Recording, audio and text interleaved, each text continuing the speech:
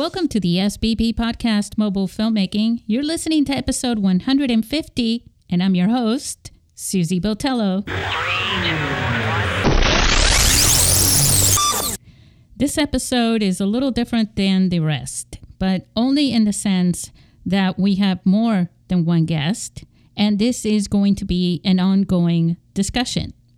I welcome you to the very first introduction to our new series, a bi-weekly panel discussion covering topics of interest affecting the filmmaking and the mobile filmmaking community jointly with the Foundation in Storytelling Through Film.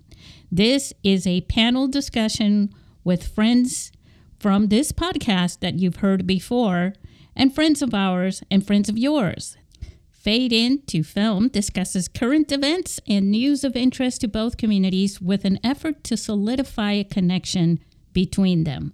And so I present you to our panelists. Hear the drum roll. Get ready, everybody. Our panelists are Levi Austin Morris, Joey Min, Ryan McDonald, Erica Taylor, and Jason Rivera. Oh, and myself, Susie Botello. I'll be the moderator and the host.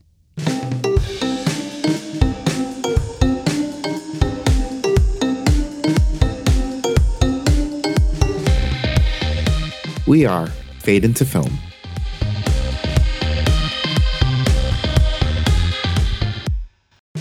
I'm Susie Botello, and I'm the host of the SBP podcast and founder of the International Mobile Film Festival by S. Botello Productions. And I'm in San Diego, California. Hi, my name is Ryan McDonald. I'm a writer, director, producer, actor for feature films and short films, and I am out of Ogden, Utah. Hi, I'm Levi Austin Morris, and I'm an actor, writer, director, and filmmaker in Los Angeles, California. I'm Erica E.T. Taylor, and I'm a visual storyteller, video producer, and mobile filmmaker from Houston, Texas. Hey, I'm Joey Min. I am the creative head for Art School Dropouts, a YouTuber, but also a filmmaker, and we are located in New Jersey.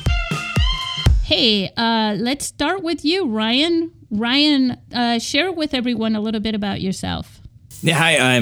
My name is Ryan McDonald, and I am a iPhone filmmaker. I've shot a feature film called Married and Loving It on the iPhone. I've also filmed a few other short films on the iPhone as well. I'm an award-winning director, producer, actor, and this is my passion. I love movies. Awesome. Thank you, Ryan. Levi. Yeah, hi. I am Levi Austin Morris. I am located in Los Angeles, California. I'm a filmmaker.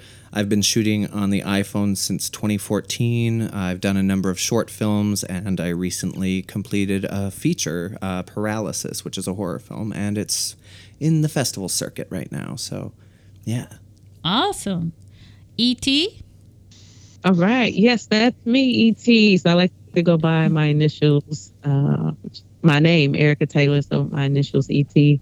I am a visual storyteller, video producer, and a mobile filmmaker, which I ventured into with using my iPhone and was able to submit my first short film for the International Mobile Film Fest.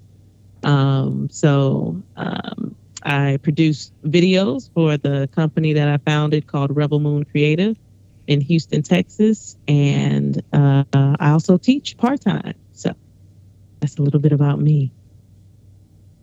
Thank you, E.T. Joey?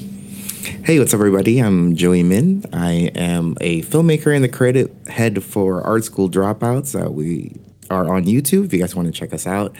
And yeah, we do a lot of martial arts, comedy action films. So they're in the same vein of Jackie Chan. And we made a film that's kind of like our Swede attempt, actually, to The Legend of Zorro with an iPhone. And I think that's how we found ourselves here. Please check us out on YouTube. Awesome. Thank you. All right. I wanted to sort of welcome you guys to the very first introduction to this series. How are you all doing? Great. Pretty good. Doing very well, thank you. Hot today. It is hot. It Yes. is like the hottest day on the planet. Yeah. Oh. And as a matter of fact, ET, you remember when we were recording our podcast episode a couple of weeks ago, you guys over there in Texas were frying in heat. Right. We've also been under excessive heat warnings.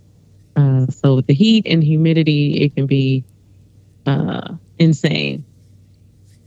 Definitely. And I told you that we were gonna get it over here in California, and we just started getting it. How disappointing. You can keep the heat, ET. That sounds like paradise up over there. Yeah, Well, it's compared to Texas, and hopefully, I mean, we'll not all get sucked up into this for too much longer.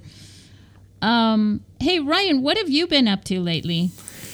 Yeah, recently we just had our 48-hour film festival here so I'm in Utah, here in Salt Lake City. So you have from Friday night until Sunday night to write, direct, and everything, and edit a short film. So we did that. I have a team here that I've been working with for a couple of years, and then they did a screening, and then there's another evening where they did the best of, and we actually won best acting for that as well. Yes, congratulations. Yeah, thank you. Yeah, I appreciate Awesome. it. Yeah, so I'm used to doing so my feature film. I do act in my feature film, and it's dramatic, but it's also like kind of my own comedy in a sense. I'm used to doing comedies, so with the team I was working with, I thought we were going to be doing a comedy, and then the night before they sent me the script, and I was really, because they sent me this just drama piece. This dad who, like, his wife has passed away, and I was kind of freaking out. Actually, I was like, I don't know how I'm going to do this. I don't do drama. Yeah. I can do the anger stuff really well, but I can't do like the sorrow and things like that. Like even just simply just normal chitter chatter kind of stuff like that it feels so fake to me. But with the help of the people who were directing me and the crew, we pulled it off, I guess, because we won. Yeah, congrats. Super. Wow. Congratulations.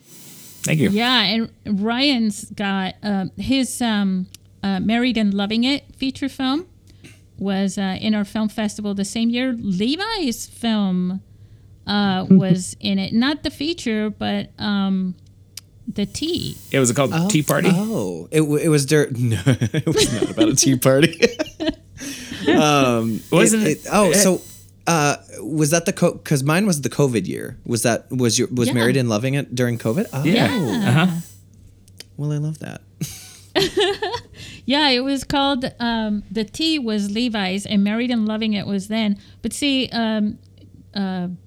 Levi and Ryan met during our film festival last year because they were both there, and Ryan and Brandy came and they taught a workshop, and that's how they met. But we didn't show their whole film. We showed the trailer, Yes. for your film. Yeah, but that's pretty awesome.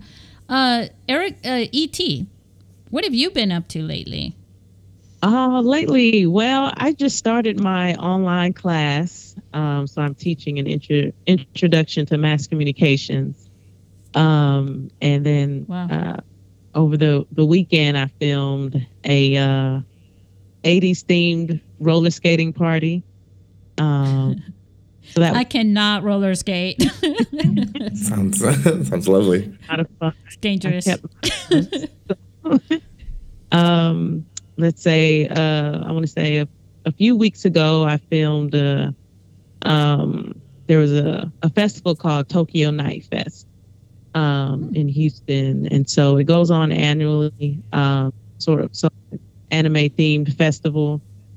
Super cool. And so I was able to film that. I was a part of the festival's documentation team. And so able to get some good footage and put some put some content together, and a lot of my content was used on their Instagram. So I thought that was pretty excellent. cool. Yeah. Yeah, congrats. Thank you. So now just making sure I'm staying on top of my online class. And the cool thing is the fall I'm scheduled to teach a video production class. So so if I knock on your doors about making a guest appearance through Zoom, just know that's me. You'll be talking to students. Nice. She expects us all to say yes. Yes. I'll dress myself up a little bit more than I am now. Yeah. E.T., you said you're teaching mass media right now? Mass communications. Oh, yep. Mass communications. Yeah. So is that like journalism stuff or? So it's like a survey class, so where we go over kind of each major industry. So from digital media, social media, audio or sound, or let's say music industry. We also go over television, movies, streaming and broadcast. And then we'll also get into journalism, social, legal issues or topics. What else? We'll talk about print, books. So kind of hitting on the major media industries from start to finish. And we'll do a lot of discussing, reflecting, and just kind of seeing kind of connecting what's happening as of current and connecting that to a lot of past things in the different media fields. The reason I bring that up is because my major was in media communications, and it just sounds like almost identical to that. And it was, and I was doing that during September 11th, which is what gave me the vision of mobile filmmaking at the same time, because like you said, you're connecting the past all the way through to the present. And I was actually taking a media history class on that day. Wow. And so everything just connected. It's kind of a trip. Yeah. Well, I can spark the same thing with my house. Cool. Yeah. So, Joey, what have you been up to? We've been pretty busy. We were like working on a lot of other people's stuff for the past half a year, and we've been actually working on our second feature film. And I guess like I'm trying to clear off our plate so we could kind of get back on track with doing our own stuff. Gotta work, right? You also find money won somewhere. something that had to do with HBO, right? Just recently? Yeah. So about 6 months ago, like during November, HBO had their yearly UAS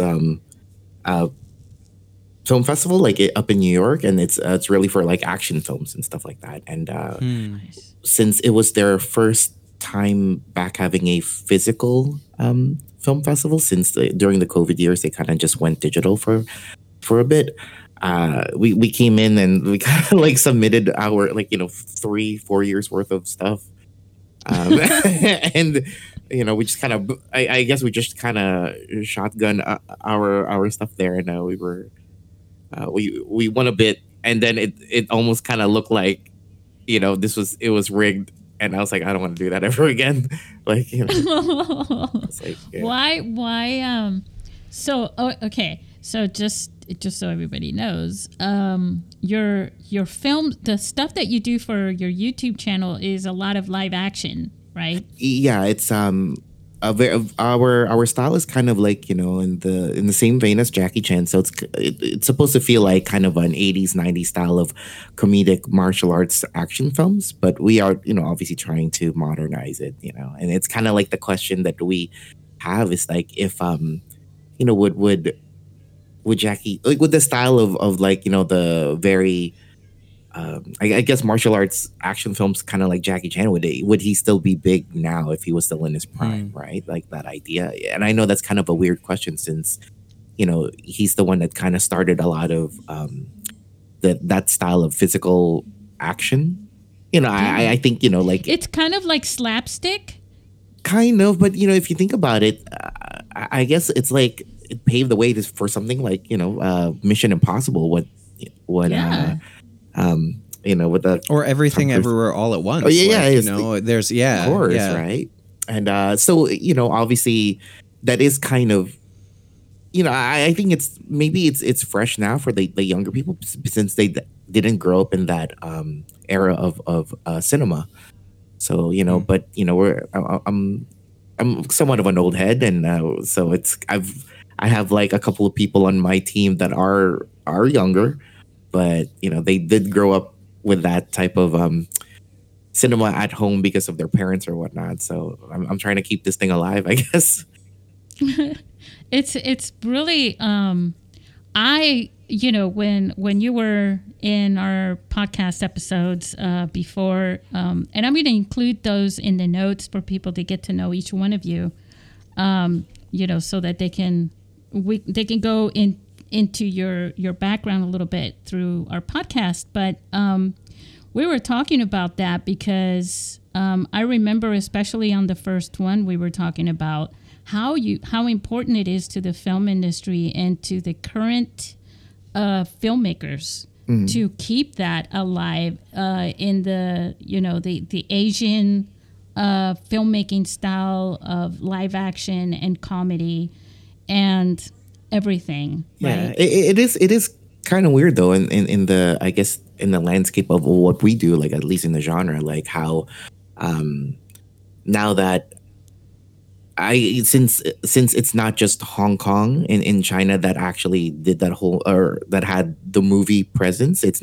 like all of China, and there's many places now that that I guess China has evolved in terms of filmmaking within like their community. So now even like the most remote areas, there's people like doing filmmaking now, right? So the stories are much more diverse and whatnot. But obviously, how China like lets only like certain amount of movies like internationally into their borders per year. It's a weird thing, but it's kind of different now, right? Like now that the power has like it's not just in Hong Kong, it's not just centralized. Like everyone makes movies now, and it's a big place, right? So it's seeing the I guess the influence of like old school, like 80s, 90s, the golden era Hong Kong action filmmaking, how it's dispersed throughout the world, really.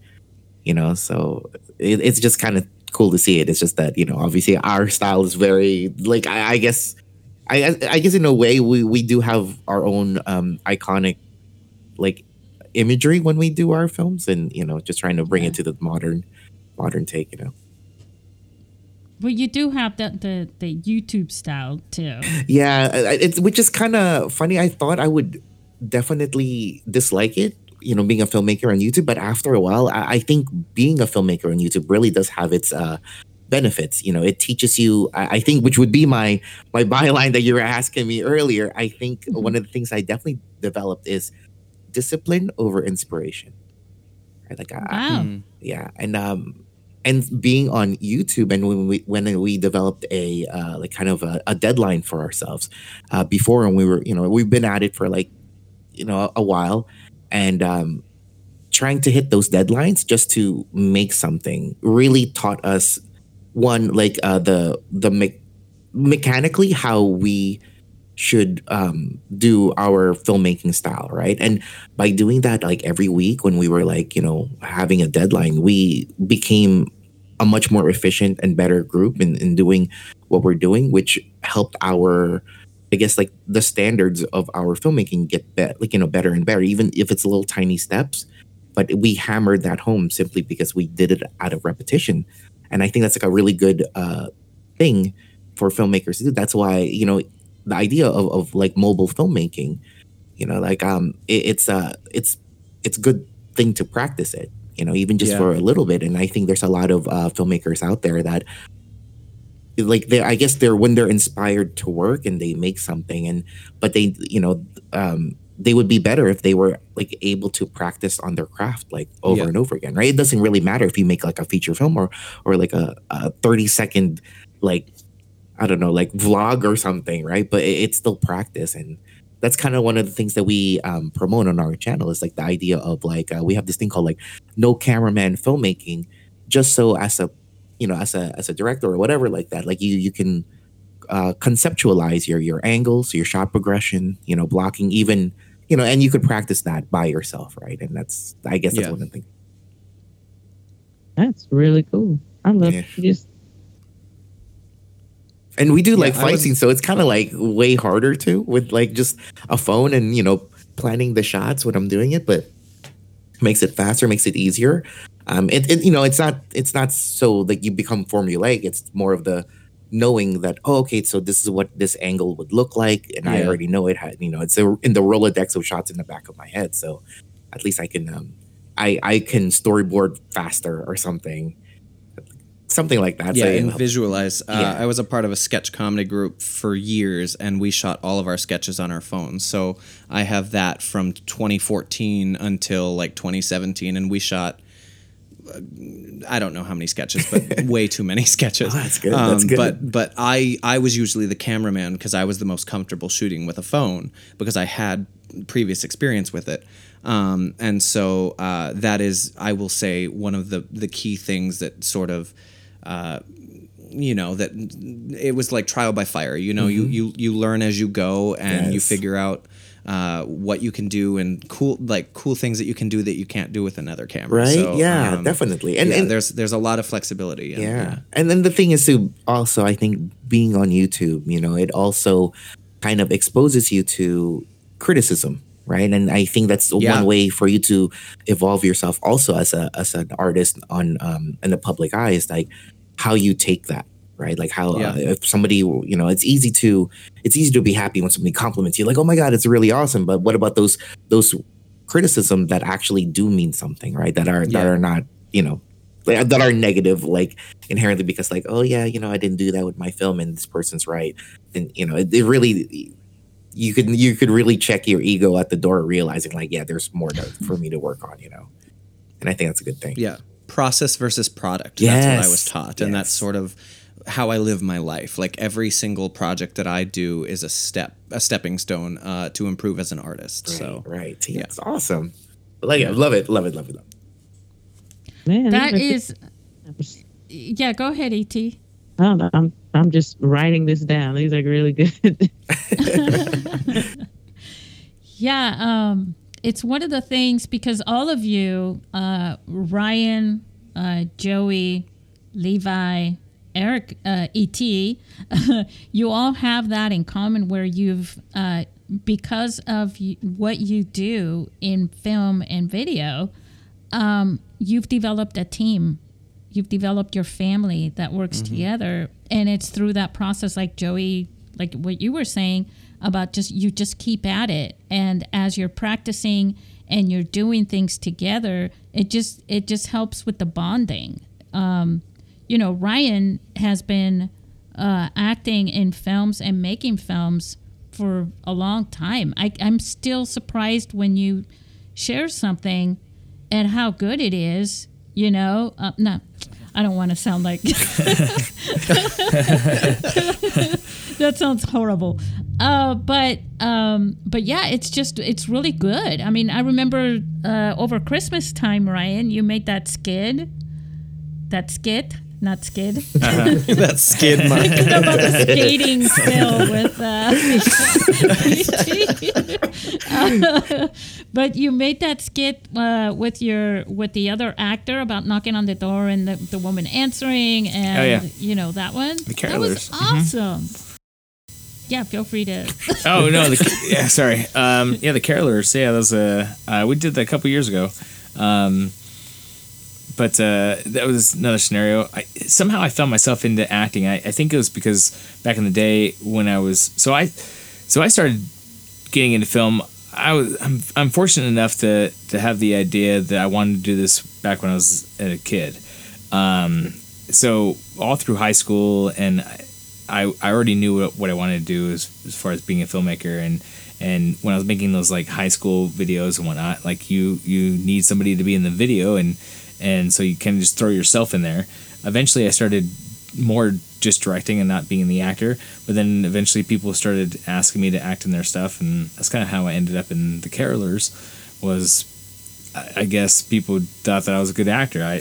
I'm still kind of in disbelief by it, but apparently I do a decent job. So. Oh yeah, well you just won Best Actor. Yeah. Yeah. I'm still scratching my head on that one too. Yeah. Well, I will say the best artists still have imposter syndrome. Nicole Kidman has talked about it in interviews that she feels like she's going to get fired at the end of every single project, or at the beginning of every single project. Yeah. So like embrace that. Like if people see something in you, then you're right. Like you bring something that they need or that they want. So. Yeah. No, that's great. But I think that's right. That's pretty common. The whole imposter syndrome, because I know I feel like I don't know. Yeah. Because I think everybody has their own idea of what success is, and I know I haven't reached what I think where I want to be. Right. So everything that I do, it's like, oh man, this is terrible. That's usually what it's really interesting because when I'm directing, like I feel very opposite. Like I'm so cocky about it, and Sure. I'm like that was just like this movie, or that was that's the Michael Mann stuff right there. Like, and I feel but when I'm acting, they'll say cut, and I'll walk off, and I have to check with. So my wife, Brandy, she's a filmmaker as well, and even on this last project, I walk up to her and she's like, "That was really good." I'm like, "Are you serious?" Because it feels so fake to me. But when I'm shooting something, it's completely different. And we were talking about the YouTube comments, and when I went through film school, some of the art classes I took, we were told by our professors like, "Hey, like, we're gonna create art, and then we're going to sit here and critique it together, and if you cannot handle the critique, then you need to reevaluate whether or not you want to be an artist." And so some of the times, so I guess for me, my skin is a little bit thicker on that when I've been called adult, I've been called different things online. I just kind of brush it off. However, but when I'm acting, I'm like, really, that's like my most insecure. But when I'm directing, for me, it's like. But I mean, I think it's similar. Oh, go ahead. Sorry. No, I'm done. Oh, I was just gonna say it's similar for me though too. Like I actually was a theater major in college. I was both directing and performance major, and I always felt more confident directing just because at that point you get to. It's like you're playing with the puppets, and I mean that in the most respectful way toward the actors. But there's a vulnerability when it's you. Like it's more personal because it has to come from you. You're the channel. You're the emotional journey that people have to follow. So it is like I think they're both incredibly vulnerable because as a director, I like Susie and E.T. can speak to this during the film festival when my movie was playing. I was standing in the back because I could not handle the anxiety. But it's different when you are performing. I feel like it does feel more vulnerable. Yeah, I think so. Also, it's that the make or break part of this industry that we're all in, which is that vulnerability, right? And that the imposter syndrome. That's kind of what pushes you. Whether if you don't feel the push to keep trying and do better, then you feel the break, which is, I can't handle this. I'm not doing this again. Yeah. I think that's that's I think it's very apparent to like a lot of YouTubers too. Like, because I guess I don't really consider myself as a YouTuber. It's a way to, it's like it's just a platform. Yeah, it's a platform for to share your work. Yeah, films, right? But even though the way that we actually still go about it, it's still very YouTube like, since we put up vlogs, and usually we have this unifying pillars of what Art School Dropouts is. So anything that we put on our YouTube, it has to do something with us. Like it's about our filmmaking journey or our actual films, short films, web series, whatever. But yeah, I realized with people commenting and if they say something like fortunately enough there isn't a lot, but there are people that say some very mean things. But I realize it doesn't affect me because I am my worst enemy. Like nobody can say anything meaner than what I've been saying to myself. Yeah. I'm like, So they're like, "Oh, this film is terrible." I'm like, "Yeah, dude, you're right." I feel the same way. I feel the same way. Some people will be like, "Oh, this is the shot sucks." And it's like, I know it sucks. I did it. And Yeah. So, I have to live And with I it. thought it when I shot yeah. it. And I've been dreading it ever since I did it. Like, why did I change this? Yeah. I'm not gonna lie. I cut 15 minutes of my film from the first cut to the one that's out there. And most of it was things that I was like in the back of my mind. I was like, I don't know if this is working. And so it was sort of like that. Like, I'm just gonna cut it, and it works. It works better now that it's gone. So That's what I think. That's what the thing is, right? Like that is like a very good tool, or for us as directors, because like we have to be okay with cutting stuff out. Like we have to be our worst critic. I think. yes. It's like But like, That's true. But see, and that's what everybody goes through. Like you were talking about Nicole Kidman. With Yeah. every project, she says that she has this imposter syndrome, and she is like, they're gonna fire me, or she'll suggest different actors to the director before they start shooting, and yeah, I think it's amazing that somebody like Nicole Kidman still feels that way. I know, So right? yeah, Crazy. I think that's awesome, and that's also really inspiring for listeners who are looking to maybe try this or have been sitting on something for a long time, just waiting for that go ahead that no one's going to give you unless you do it yourself. You know what I mean? It's up to you to push yourself that way, and to know that successful people that have accomplished things, they feel the same way. So just go for it. Right. And I think that's why the whole idea of mobile filmmaking, right? Like it's the, like, not everybody would have access to, like going to NYU or something like that. And you have like an Ari or whatever, Right. like, but it's as long as you're able to tell your story, right? Like, I mean, I think maybe now with all of the very high, big budget type of films that have becoming, if you think about it, like, it's a format every year now, right? It's a template. yeah, right. Like maybe The formula has become a template. yeah, exactly. So maybe this time around, like, like it's like it's a new I don't know, like film nouveau, right? With like filming with a phone. I mean, it's not the way or how you execute making your film, but maybe the message, right? And I think that's a very powerful tool, a phone, to make your movies. It definitely gives you the ability to explore, especially like anything new. It's like, well, it hasn't been done before. It's not super established or anything like that, which is why these formulas and templates happen. The problem with those is, yes, they help filmmakers, but what happens is the viewers, you're also teaching the viewers what the template is because you're repeating it back and forth with every single film, and they are onto it, and they walk away from it going, yeah, I already knew everything that was going to happen, and that this would lead into that, and it takes away the oomph, you know what I mean, from each film, and it hurts the story in the end. I just think there's too many like too big grandiose ideas of films nowadays. Like I kind of miss the idea of having like a small town like idea of a film, Yeah. Everything always has to be like sweeping vistas, everything always has to be like the end of the world type of thing, like, you could take it down a little bit, like make it an intimate. yeah, right. It's a different feeling when it comes to those type of films, and I think that's what I miss during like the early 2000 type of films, right? Like, Yeah, we haven't had a Shawshank in like 20 years. Yeah, like I was gonna say something like more like, oh, we haven't had like a Legally Blonde, like or something like. Well, yeah, I but just something love where it's just that kind of. Well, I was movie. gonna say, I was saying like Shawshank because there's no sequel, and with Legally Blonde there is, but just the idea that it's kind of like one movie. It's front to back, boom, that's it. There's nothing else, outside of that. You know why that happens? That happens because the executives want and the investors want the return on their investment. Well, yeah, And those have been proven to make some sort of profit for them. And then it becomes this machine of profit making, and nothing else will get through those doors because they're not seen that way. And the investors say, no, we want this one. This is the profit maker.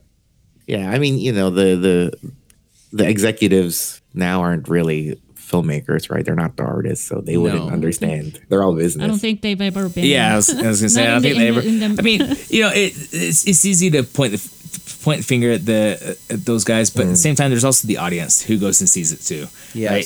It's like Yes. when they were making when it was like Steve Martin was on his third Pink Panther movie. I'm like, what are they doing here? But apparently, there's people seeing it. So it's also, I think that's where we're at now, where they're noticing these movies. Like the last couple of movies I saw in theater, The Flash and Indiana Jones 5, I thought were amazing, but they're flopping. And I think that it's part of that is that, like, the audience is, we've been cheated so many times, and we have paid for movies that we shouldn't have seen. And they're finally maybe discovering that. But if they're good, wouldn't it like not flop? Because like I know I like the Shazam movie, the second movie, and I mean people seem to dislike it, and apparently it's like a flop. But I thought it was like kind of adorable, like the film. Well, we're talking about special theme genres right there. Where they have a specific audience that will go right into that, and they're the same ones that will criticize it, not so much because of the film, but they criticize it for little things because they geek out on the movie before they even watch it. There's a history to the characters, right? Like Superman, and look what happened with the new Lord of the Rings, right? It had a following for I don't know how many years now, but then that one came out, and everybody was so used to these particular characters, and they were criticizing it a lot, where they couldn't see it as a new thing in itself.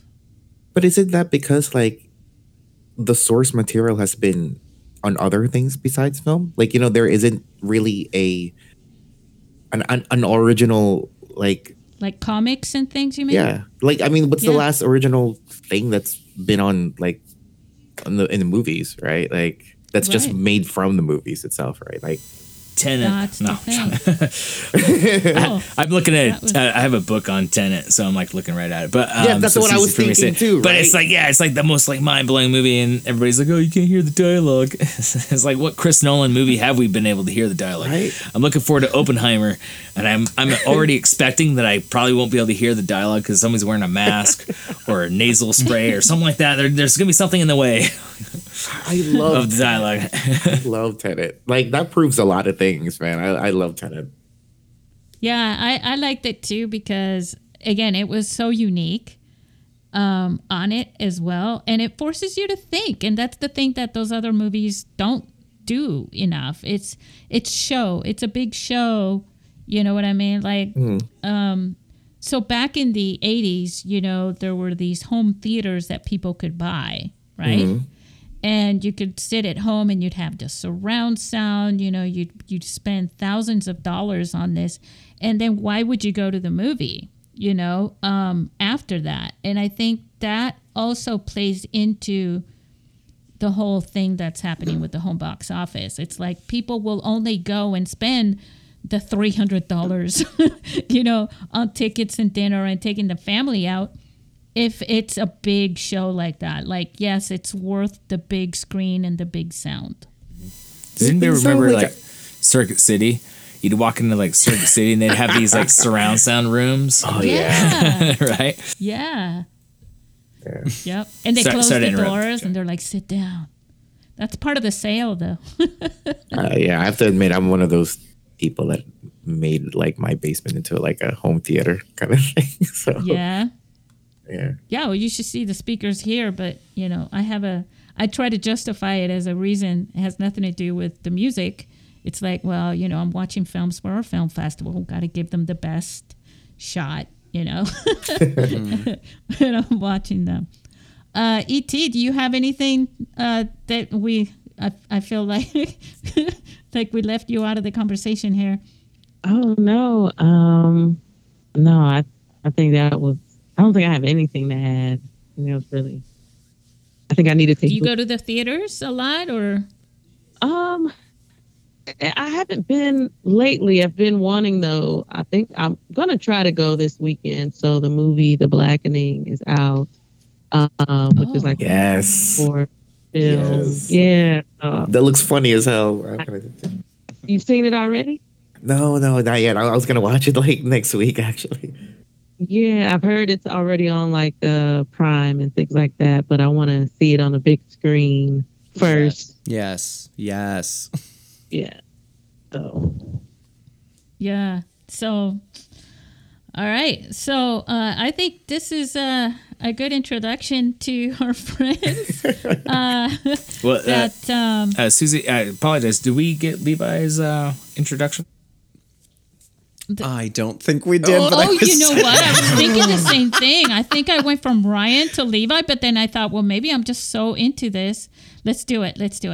Levi, what have you been up to? Hey, I have been in various film festivals with my feature film Paralysis. We just were in a festival, the Horror Show Fest in Italy, and we won Best Mobile Feature, so that's Woohoo! really cool. And I will be traveling to Chicago in August for another festival. So yeah, and I'm writing my next feature, which is a dark comedy about Minnesota moms and wives who want their independence back, so they start killing their husbands. And so that one's going to be a lot of fun. That sounds delightful. I will be It is, yeah. Wives killing their husbands. Yes, that's going to be a blast. It is. It's going to be a lot of fun. And I'm going to play one of the Minnesota wives, and we're not going to discuss the fact that I am a man in a dress. So No, that's fine. That's awesome. Dude, our first film actually, it's on Prime. Is me in as an old Asian lady, and that's the Yes. whole that's the whole point of the entire film. It's like, I love that. Oh my God, that's awesome. What is it called? Because now I need to look it up. I did see a little bit about that, a teaser or something like that. it's a Joey. terrible film. Like, you guys could watch it for free on our channel. Honestly, but it's on Prime. It's on Tubi. You know, like it's Okay. It's silly. Well, going back to our earlier conversation, you said it's a terrible film, but it was a learning experience as an artist. So, yeah. Right. That's how you become experts. It's through experience. Ah, there we go. Uh-huh. Yeah. See, it's Put a that word Put thing. that on a shirt, Susie. I've been saying that for a long time. Really? I got to make a shirt now? It's too hot to be making shirts. That's true. Yeah. Yeah, I think that's pretty awesome. But I also want to point out, Levi, your film won best feature film. Yes. Not only in my film festival, though. Oh.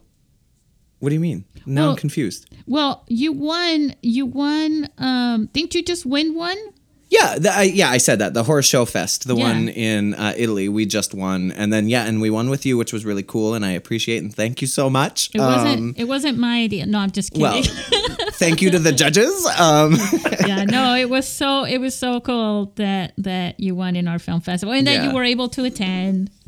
You know? Well, I thought my favorite. I mean, I said this on the podcast already with you, but having now seen my film with, we've been accepted into 6 festivals. I've been able to attend 3 of them. Nice. My favorite thing is experiencing it with an audience and feeling the energy in the room. And I will say my favorite experience was your festival because of how lively the audience was. So thanks, E.T., because you were there.